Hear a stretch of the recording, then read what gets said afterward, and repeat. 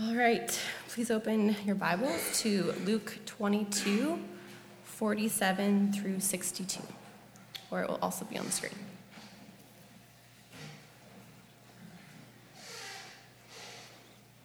Luke 22, 47 through 62.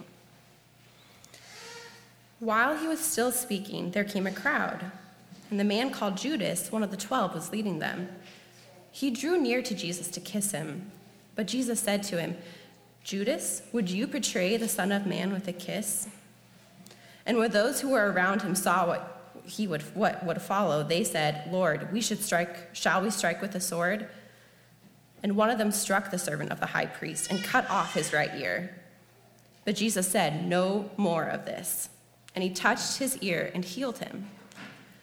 Then Jesus said to the chief priests and the officers of the temple and the elders who had come out against him, "Have you come out as a robber with swords and clubs? When I was with you day after day in the temple, you did not lay hands on me. But this is your hour and the power of darkness." Then they seized him and led him away, bringing him into the high priest's house. And Peter was following at a distance. And when they had kindled a fire in the middle of the courtyard and sat down together, Peter sat down among them. Then a servant girl, seeing him as he sat in the light and looking closely at him, said, "This man was also with them." But he denied it, saying, "Woman, I do not know him." And a little later, someone else saw him and said, "You also are one of them." But Peter said, "Man, I am not." And after an interval of about an hour, still another insisted, saying, "Certainly this man was also with him, for he too was a Galilean." But Peter said, "Man, I do not know what you are talking about." And immediately while he was still speaking, the rooster crowed. And the Lord turned and looked at Peter, and Peter remembered the saying of the Lord, how he had said to him, "Before the rooster crows today, you will deny me 3 times." And he went out and wept bitterly.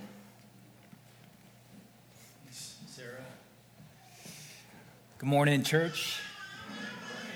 So we got a doozy of a text today. Historically, this text is usually kind of split into 2, but we have it together. So buckle your seats. We're going to go hard, and I hope you're hungry. Hope you're hungry and thirsty for the word, not for me, but for God's word. Just want to remind you, we've been moving our way throughout the Gospel of Luke towards Jerusalem, towards the cross, to the place of his execution. And in last week's sermon, Pastor Ross covered the passage where Jesus is in the Garden of Gethsemane with his closest friends, and he warns them not to fall into temptation. And how do they avoid falling into temptation, this awful temptation that is coming around the corner? What do? They have to be with the Father. They have to be with their Father, and they have to go to their Father regularly with this heart posture of, "Father, your will be done, not mine." And yet the disciples cannot stay awake. They keep falling asleep. Multiple times, they keep falling asleep, and they're not ready for what's about to come around the corner. So we're about to, in our passage, witness the most unjust arrest of all time, on the most innocent man of all time, in the most heartbreaking manner of all time, from the worst friends of all time. So that's my interesting hook of an intro. We're going to just jump right into it. Verse 47. And just a heads up, I'm going to be filling in this narrative with other gospel accounts to help flesh out some of the details. So we're going to break this section up into 2. The first half is Judas's betrayal in the garden, and then the second half is Peter's betrayal and denials of Jesus. Verse 47 in chapter 22.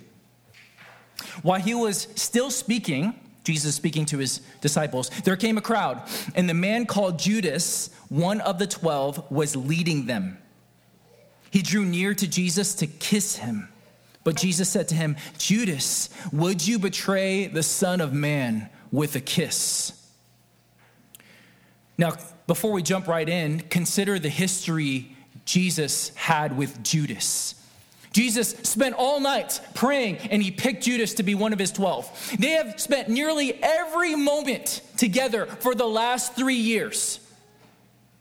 Judas was on the boat when Jesus calmed the storms before they were all capsized into a watery grave. Judas was there handing out the multiplied fish and loaves multiple times to the thousands of people. Judas was there when Jesus said, Lazarus, come forth. And he woke from the dead. Judas prayed with Jesus. He ate with Jesus. He laughed with Jesus. He talked late into the night with Jesus and even performed miracles by the power of Jesus. Judas performed miracles. He probably led some people to Jesus. Think about that. He was among the 12 that went out and among the 72 that went out. And now here, this Jesus is betraying Jesus. Judas is able to betray Jesus because Judas is a close friend, and only the close friends know where Jesus goes late at night. As was his pattern, Jesus would go to the Garden of Gethsemane to pray and be with the Father. And Judas leads a cohort of people to betray him. Judas is, do I keep saying Jesus instead of Judas? God help me. Jesus is not betraying Jesus. Judas and Jesus, help me, Lord. So Judas is betraying his friend and master. 2 Psalms come to mind. Psalm 41:9.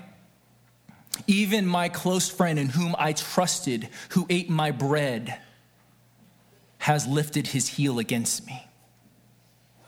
And then Psalm 55:13. But is you a man, my equal, my companion, my familiar friend? If any of you here know the pain and sting and disorienting experience of being betrayed by a close friend, Jesus knows it well. He knows it so well.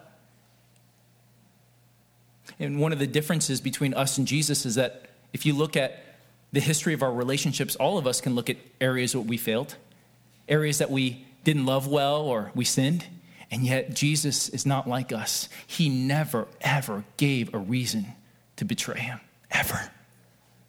He never had a mistake, never loved poorly, never let anyone down, and yet Jesus is being betrayed by his best friend. So if you've been betrayed, and I welcome you to pour out your heart to Jesus. He can empathize with you to the uttermost. Now, a natural question if you're reading this text is to ask yourself, why would Judas do such a beastly thing? Why would he betray Jesus, his friend? Look at Judas's motivation. Luke 22:3-5. We're going to go back a little bit. Then Satan entered into Judas called Iscariot, who was of the number of the 12. He went away and conferred with the chief priests and officers how he might betray him to them. And they were glad and agreed to give him money. So we know from this passage and other passages that Judas would help himself. He was a treasurer. He helped himself to the money donated to Jesus. And so we see this picture that Judas actually idolized money. And as we've taught many times before at our church, money is not the root of all kinds of evil. But as Paul says in 1 Timothy 6:10, the love of money is a root of all kinds of evil. It is through this craving that some have wandered away from the faith and pierced himself with many pangs. So whenever we talk about created things and we make it an ultimate thing, it becomes our idol and replaces God. So Judas, I'm sure, had some respect, had some love for Jesus. How could he not after 3 years of walking with him? But ultimately, when it came down to him, his greatest chief love was money and all that money brings. So Judas chooses money over Jesus. But he's not the only one, is he? See, before we throw stones in judgment and disgust at Judas, how many of us here have fallen into the trap of money in our world and in the church? Judas's fall is a warning for all of us, especially who live in this Western context. Materialism is our creed. Keeping up with the Joneses is a common value that we all instinctively know we ought to keep. And the endless pursuit of more is stuffed down our throats, from billboards to commercials to TV to songs. It is what we live in. So the fall of Judas is a warning for all of us, and do not be mistaken, we are all susceptible to this fall if we're not careful. As Paul says, take heed lest you fall if you think you stand. So back to the story, I'm going to go to the Gospel of John, John 18, verse 3. So Judas, having procured a band of soldiers and some officers from the chief priests and the Pharisees, went there with lanterns and torches and weapons. I want you to imagine the scene. This word right here, band of soldiers in Greek, is the word for cohort. And do you know how many people would be in a cohort? Around 480 people. So in my mind, when I think about this arrest scene in the garden, I think about just a few guys like temple guards. You know, if you've watched The Passion of Christ with Jim Caviezel and all that stuff, you just have the scene for a bunch of temple guards. But actually, the reality is we're talking about hundreds of people likely. Torches, lanterns, like pitchforks, the whole nine. Can you imagine in the dead of night in the garden being surrounded by a mob of close to 500 people with lanterns and pitchforks and so forth? They probably didn't have pitchforks. I don't know why I keep saying pitchforks. It's probably because I watched Shrek recently with my kids, so I'm just thinking about that, okay? But imagine the menacing, intimidating scene.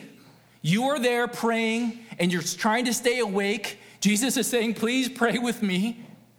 I'm so in so much trauma and agonizing that I'm literally sweating drops of blood. My capillaries of my head are bursting with the stress. Please stay awake with me. And in your state of drowsiness, you look up and there's hundreds of people surrounding you with lanterns and weapons. Do you feel the weight of that? We can so easily just scoff at the disciples of how cowardice they are. But do you see yourself in the garden right now? You see this scene? And in Matthew 26, we see that Judas gave them a sign. And this is interesting because Jesus, as we see in other scriptures, though the most remarkable man, most innocent, most beautiful, most powerful, he was not remarkable in his appearance. He wouldn't walk in people like, dang, look at that Jesus and his flowing hair and his good looks. He was just like a normal man. In fact, according to Isaiah, he may have looked less appealing than the average man.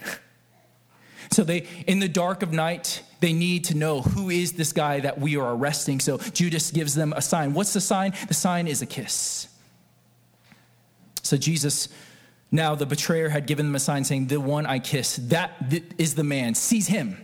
So Judas goes up to his friend and master and gives him a traitor's kiss.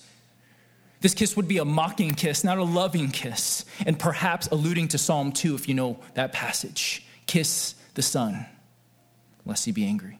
And yet Jesus calls him by name. Can you imagine if you were Jesus and Judas is coming up and you already foretold that Judas is going to do this? Remember, he handed him bread at the table. He knows this has happened. And imagine Judas coming up to you. You know he's going to betray you. What would you do? Pull him in, burn in hell. I know what you're doing. But what does he do? Judas, are you going to betray the Son of Man with a kiss? He uses his name. It's almost, the question is almost giving him an out almost. Are you really going to do this? Are you sure you want to do this, Judas?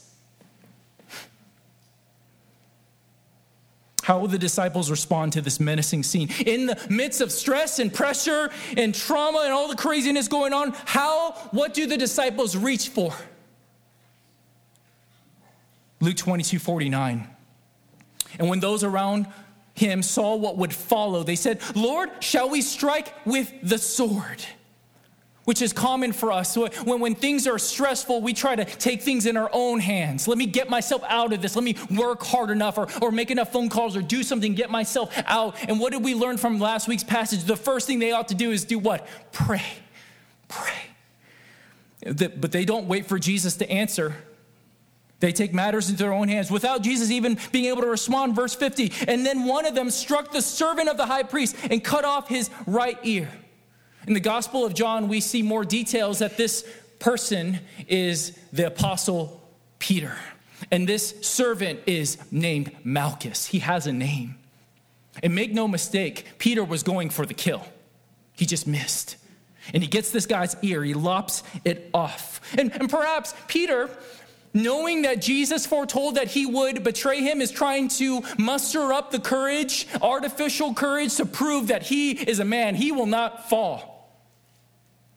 Peter is the ready, shoot, aim kind of guy. It's like me, right? And so Peter is trying to maybe prove to Jesus, I will be faithful. Though all these people, all the other disciples may fall, I won't. And Peter takes things in his own hands without thinking, without waiting for Jesus' answer, and lops off this guy's ear. How many of us are like Peter? Before we wait for Jesus' answer, we go on and put things into our own hands? Oh, God, help us. I do that so often. How we pray about it. When we pray about it, it means we just thought about it for a few moments and then we just do whatever we think to. God, help us. And what does Jesus do in response? Attaboy, Peter, you show them. You show them not to mess with me. You show them that I'm the innocent one. You show them that this is a sham of a trial and a sham of an arrest. This is injustice. Take it in your own hands. Good job, Peter. You're the rock. But what does Jesus do? Verse 51. But Jesus said, no more of this. And he touched his ear and healed him. If you grew up in church or you're familiar with this text, this may not shock you because you're so familiar, but this should shock you. This is the last recorded miracle of Jesus in the Gospel of Luke, the last healing miracle. And even at Jesus' darkest hour, when his friends betray him and he's being unjustly arrested, Jesus is loving his enemies. If there was ever a moment where you say, Jesus, you know what? You don't need to be that good. We understand. Who would not take vengeance at that moment? Would you fault Jesus if he just all of a sudden was just like, bam, all of you are dead? Right? But Jesus, in this moment of darkness, when he is being treated not as he deserves, but absolutely worse than he deserves, Jesus is thinking about others. Jesus does not ask us or call us or command us to love our enemies and sit back as if he doesn't do it well first. He calls us to that which he exemplifies in his very heart. In this opposite of our culture, many would see this and scoff and call it weakness. Jesus, you're so weak. Why would you love these people? What's wrong with you? Don't let those who wrong get away with it. Don't you care about justice, Jesus? And yet, Jesus loves the undeserving and those who are literally after him with malice. In that moment, would you blame him for not healing that guy? Would you blame him? If that happened to you and you had the power to heal, would you heal in that moment? But make no mistake, this is not weakness, but power under perfect control. We even see in the Gospel of John that they ask for Jesus, and Jesus says, I am. And what happens to everybody, all hundreds of people? What do? Fall down. Fall down at the declaration of who he is. They fall down on the ground. All he has to say is, I am. Boom, and they're all down. And then what does Jesus say in Matthew 26? He said, do you think that I cannot appeal to my Father, and he will at once send more than 12 legions of angels? I mean, legions of angels. We're talking about tens of thousands of angels. And yet, if you know your Old Testament scriptures, how many angels did it took to kill hundreds of thousands of Assyrians? Just one. We're talking about the most powerful man who ever lived under perfect control because he understands the Father's plan. Why? Because he loves the world. Even though the world hates him and is treating him like filth and like a criminal, he is loving them. Marvel at the love and compassion of Jesus, church. Don't let these familiar passages just be calloused upon your heart. He heals the very people who are arresting him. Also know that God, to accomplish his purposes, does not need to use brute force. The way the world thinks is might makes right. Take it in your own hands, Jesus. In fact, Jesus, as is his pattern, will flip everything upside down on its head. He defeats sin not by committing violence, but by absorbing violence. That's a lesson for us today. He defeats sin not by committing more violence to abolish sin, but he actually absorbs violence himself. And Jesus says to Pilate later on in John chapter 18, verse 36, my kingdom is not of this world. If my kingdom were of this world, my servants would have been fighting that I might not be delivered over to the Jews. But my kingdom is not from the world. Now let's talk about the innocence of Jesus more. Verse 52 of chapter 22. Then Jesus said to the chief priests and the officers of the temple and the elders who had come out against him, "Have you come out against a robber with swords and clubs?" See, in my mind, when I read this, because like many, I have been shaped more by my culture and things I've seen on screens than the Bible at times. And in my mind, I just see the temple guards, but actually, according to this passage, the chief priests and the officers are there. Members of the Sanhedrin are there. Members who know their Bibles inside and out are there witnessing this sham arrest. They witness firsthand, though, Jesus healing one of their servants miraculously. Consider that. These temple guards, these 400 plus people arresting Jesus, plus these members of the Sanhedrin are there, and they're seeing a man healed in front of their eyes. And what do? Repent, fall down, and worship? No. They harden their heart and they continue as planned. This is just a reminder that miracles alone are not enough to change hearts. We see this often. We see atheists and skeptics, and even myself over the years have said one time or another, if God does blank, then I will blank. God, if you only give me a wife, or you only give me a husband, or if you only give me a child, or if you only give me that job, or if you only give me that blank, then I know that you're real. And yet we see throughout all scripture and throughout history that oftentimes God will do the most miraculous sign right in front of their face, and still that is not enough to change their heart. We need a miracle of the heart, a transformation of the heart. Can you just imagine that? You would think that Jesus healing this man's lopped off ear in front of them would be like, hey guys, are we sure? Are you guys sure about this? What are we doing? This is a level of hardness that is hard to fathom. Have you come out against a robber?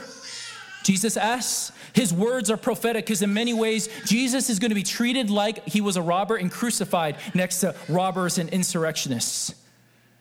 Jesus further pushes his point, verse 53, when I was with you day after day in the temple, you did not lay hands on me, but this is your hour and the power of darkness. What is Jesus doing? He is exposing their duplicity. He's exposing their cowardice. If this was a legitimate arrest on a legitimate grounds, they would do it in daybreak. They would do it out in the open temple courts with the crowds, and they were able to say, hey, we're arresting him because of these reasons, but they know they don't have evidence because nothing can stick on this man because he's the most innocent man who ever lived, and so therefore they have to do this sham arrest in the middle of the night. The irony of this whole situation, when you think about these 500 plus people surrounding him, is that it's just the most ridiculous, absurd kind of scene. Jesus is the last person in the world you need a whole army and a mob of weapons to come around. He's the most gentle, the most meek. Imagine the absurdity of tanks just kind of going through or in front of this church building. And we look out, we're like, what's going on? And there's all these soldiers marching and there's helicopters. We're like, what is going on? And then we finally go and we see they're surrounding like a little toddler with a little toy. Like, wow, this is overkill. This doesn't make sense. This person is innocent. This toddler is innocent. Why are you coming with this force? And the absurdity of the scene should make us say, what is going on here? This is the most innocent man who ever lived. Why would you come against him like that? What does this mean that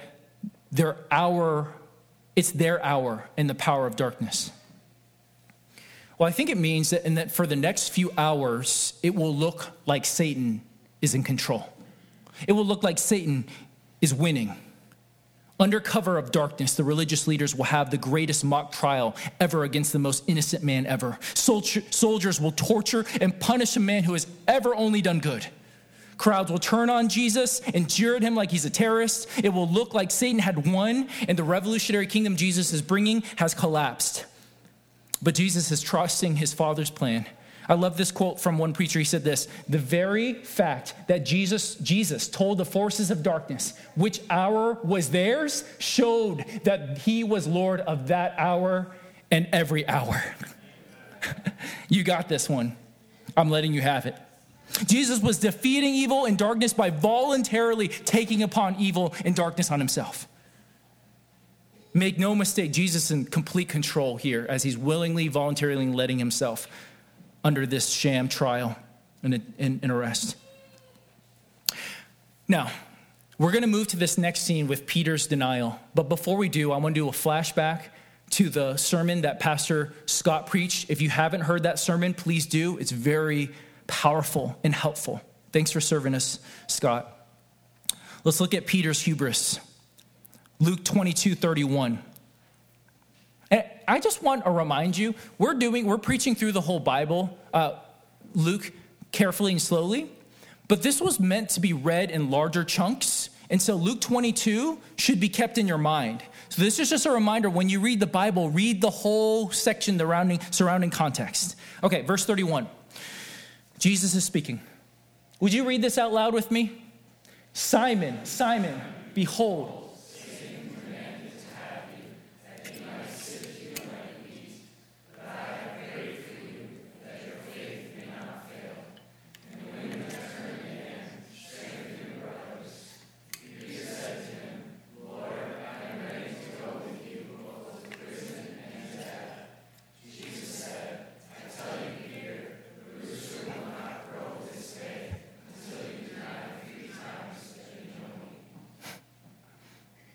I'm not going to repreach that sermon. Scott did it so well.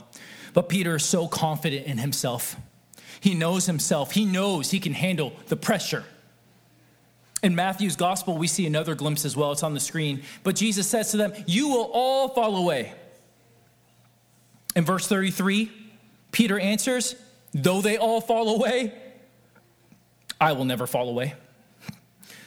Peter goes to a new level. He's not merely content to say, Jesus, I will be faithful to you, Jesus. He has to go the next level and say, and fall into the comparison trap. I'm better than these guys. They're not like me. They're not made of the tougher stuff that I'm made of. I know me, Jesus. How many times have I counseled others or myself have said, I know myself. I know what I can handle. I got this. So with that in mind, Jesus' prediction, let's look at the setting and context of Peter. Make sure we have this picture in mind. Peter just witnessed his master and Lord and best friend arrested by hundreds of people. Jesus is no longer in favor with the crowds, no longer under the protection of day. It's dark. The entire movement, all his followers are in danger of collapsing that moment and found guilty of being associated with Jesus. Consider the amount of pressure and fear would be in the air. Added to this, Peter understands that executions could happen. His life is in danger. And added to that, imagine that Peter just almost killed a man. And if you've ever been in a fight or in a situation that's traumatic like that, afterwards you're shook. You're shaking. You feel it in your body. You feel raw. You feel disoriented. You're not in your right state. And finally, note that Peter is still following Jesus, the text says. But what does it say? At a distance. Peter is trapped between fear and love. He loves his Lord, but he has failed his Lord. And if he continues to follow his Lord, he may lose everything. And so with all these raging, conflicting dynamics in his heart, we enter the scene. Verse 54. Then they seized him and led him away, bringing him to the high priest's house. Again, this is the high priest's house, not the open courtyards where they would normally do this. And Peter was following at a distance. And when they had kindled a fire in the middle of the courtyard and sat down together, Peter sat among them. Verse 56.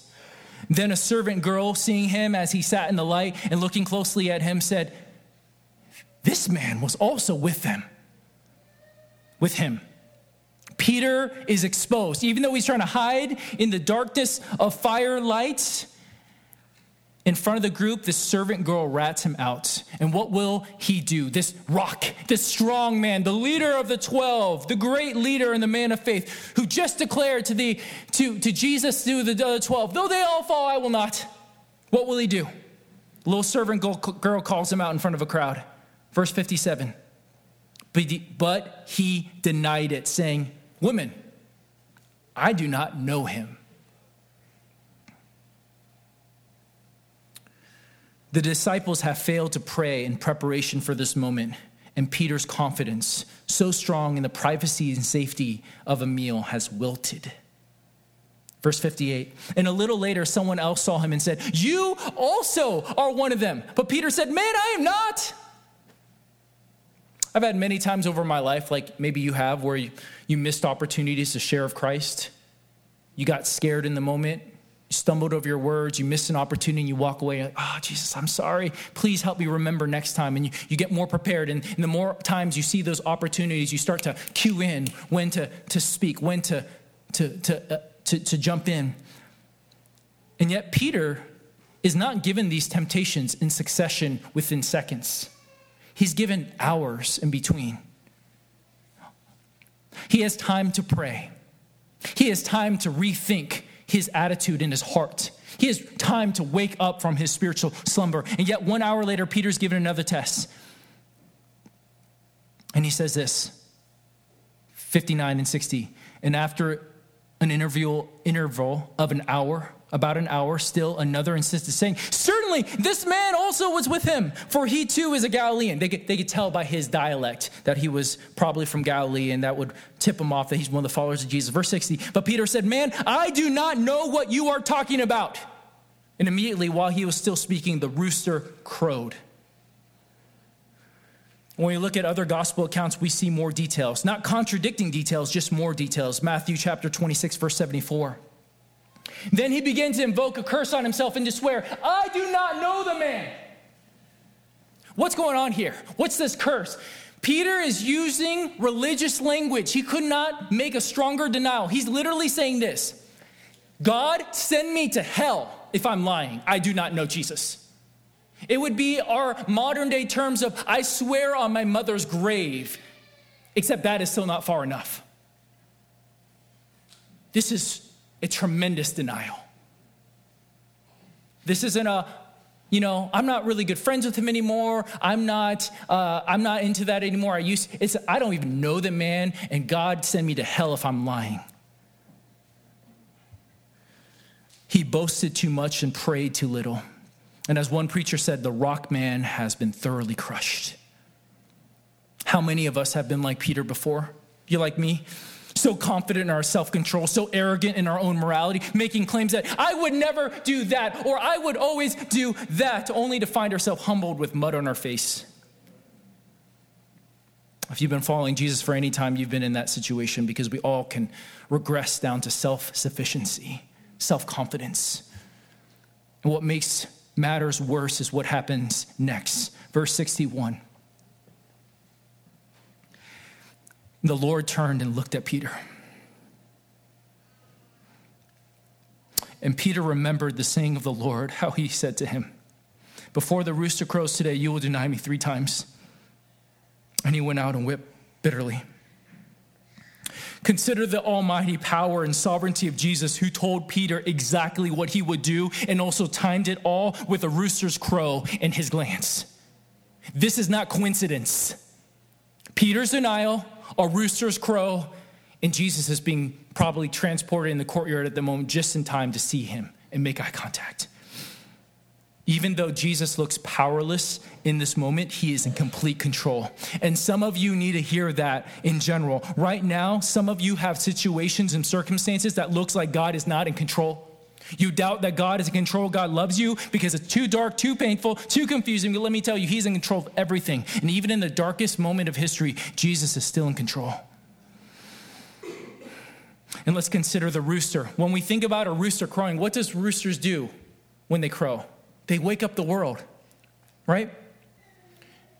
If you lived in a farm or lived near a farm, you hear roosters in the morning, they wake you up. They wake up the world. And Peter has been spiritually asleep. And he could not stay up and pray and prepare himself for the trials and temptations. He just failed in now. And then the sovereign crow of a rooster finally wakes him up from his slumber. And Peter realizes what he's done. He's finally awakened with reality. He's finally face to face for who he really is and what he's done. And my prayer, one of my prayers this morning is that many of you or some of you will be waken up by this gathering. That there will be a spiritual rooster awakening of your souls to realize who you are before God, who you really are, and not what you think you are, and waking you up from your slumber. Amen. Let it be. Now let's consider the gaze of Jesus. Can you imagine this? This is one of the hardest parts of this passage that I was preparing this week. Can you imagine making eye contact with Jesus after betraying him? Peter sees the gaze of his Lord, his best friend, right after he finishes swearing on his life, threatening hellfire for him, denying that he even knows Jesus. Do you see the face of Jesus in your heart right now? What is his face saying? What are his eyes like? And as much as I know these scriptures, I see in his eyes not anger, but deep sadness, a broken heart. Peter.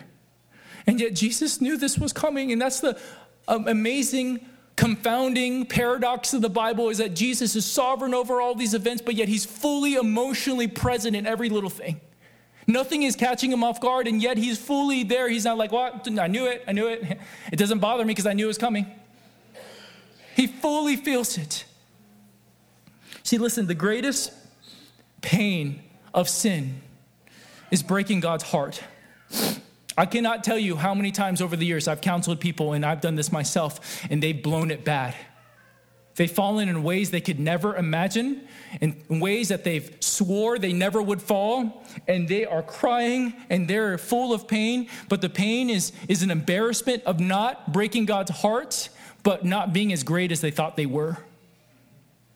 Devastated by how immature they actually are. Devastated how much sin's grasp is still in their heart. They're shattered and disillusioned because their idol themselves is shattered into pieces. They're not who they thought they were. They have little consideration of the heart of God and much more about their self-image. Is that you this morning? Is that you last time you fell in a way that it just blew your mind that you could fall? Is your heart so gripped because you fell, because you're not who you thought you were, or because you broke the heart of our Lord?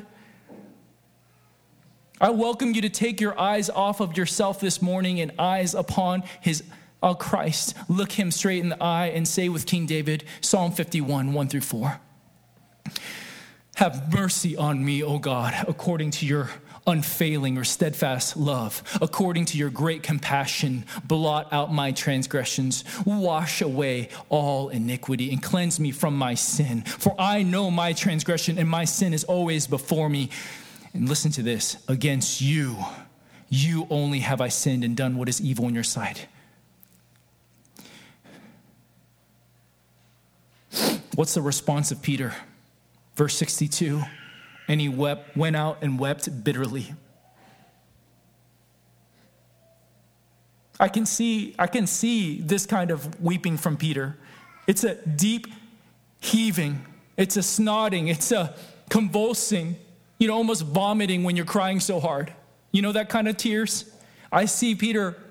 And what are these kind of tears? Are the tears of self-pity? Tears that he let himself down, that he's not as strong and spiritual as he thought he was? The Apostle Paul talks about two kinds of sorrow in 2 Corinthians. Worldly sorrow and godly sorrow. And here's the tricky thing. They look the same in the moment. I can't tell you how many times I've met with people and they cried tears, rivers of tears, so broken over their sin. And I've learned over time that I don't know the source of those tears until time shows the source of those tears. They could swear to me, they could cry, they could tear their shirt, they could find ash somewhere and throw it on their head. They could do every kind of sensational moment, but what you know is that in time it reveals the source of those tears. And if you know the rest of the story of Peter, we know what happens with him. We can confidently surmise the source of these tears was the broken heart of love over his Savior. Peter is brought back to one of his first encounters with Jesus. Actually, the very beginning of Peter's ministry with Jesus, an encounter with Jesus, is him doubting Jesus. And what does he say? Verse 8 in chapter 5, in Luke. But when Simon Peter saw it, he fell down at Jesus' knees, saying, "Depart from me, for I am a sinful man, Lord." And yet there's hope for Peter, and there's hope for us who are like Peter. What do we see later on? When the disciples hear that the tomb is empty, who's sprinting for it?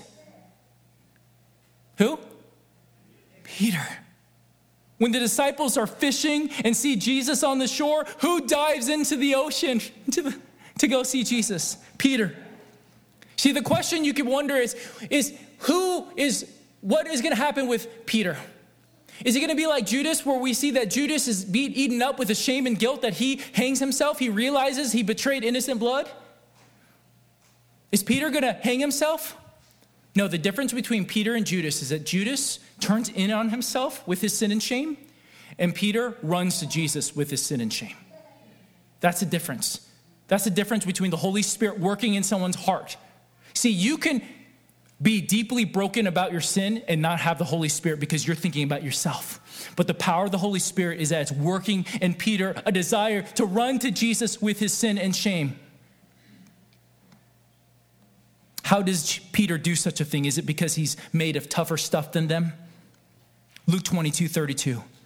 Remember what Jesus said. Would you say this out loud?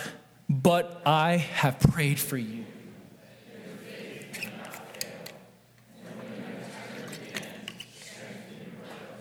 Peter's strength to return is not found in himself, but Christ's prayers for him.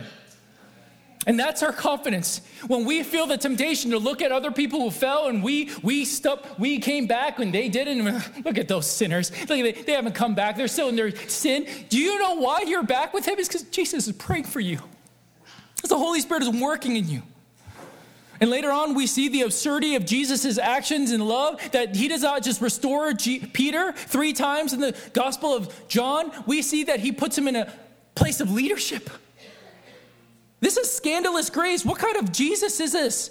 What kind of man, what kind of person forgives a man who denied him with curses of hellfire and abandons him at the darkest hour, and not only restores him relationally, but restores him into a position of authority? Only the Bible, only in the church, only the gospel. And this Jesus, who loves like this, who loves Peter like this, loves the world. He loves you.